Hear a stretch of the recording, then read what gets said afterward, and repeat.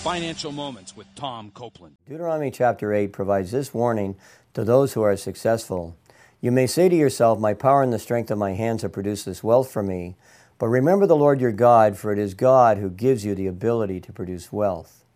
And 1 Corinthians 4:7 states, for who makes you different than anyone else?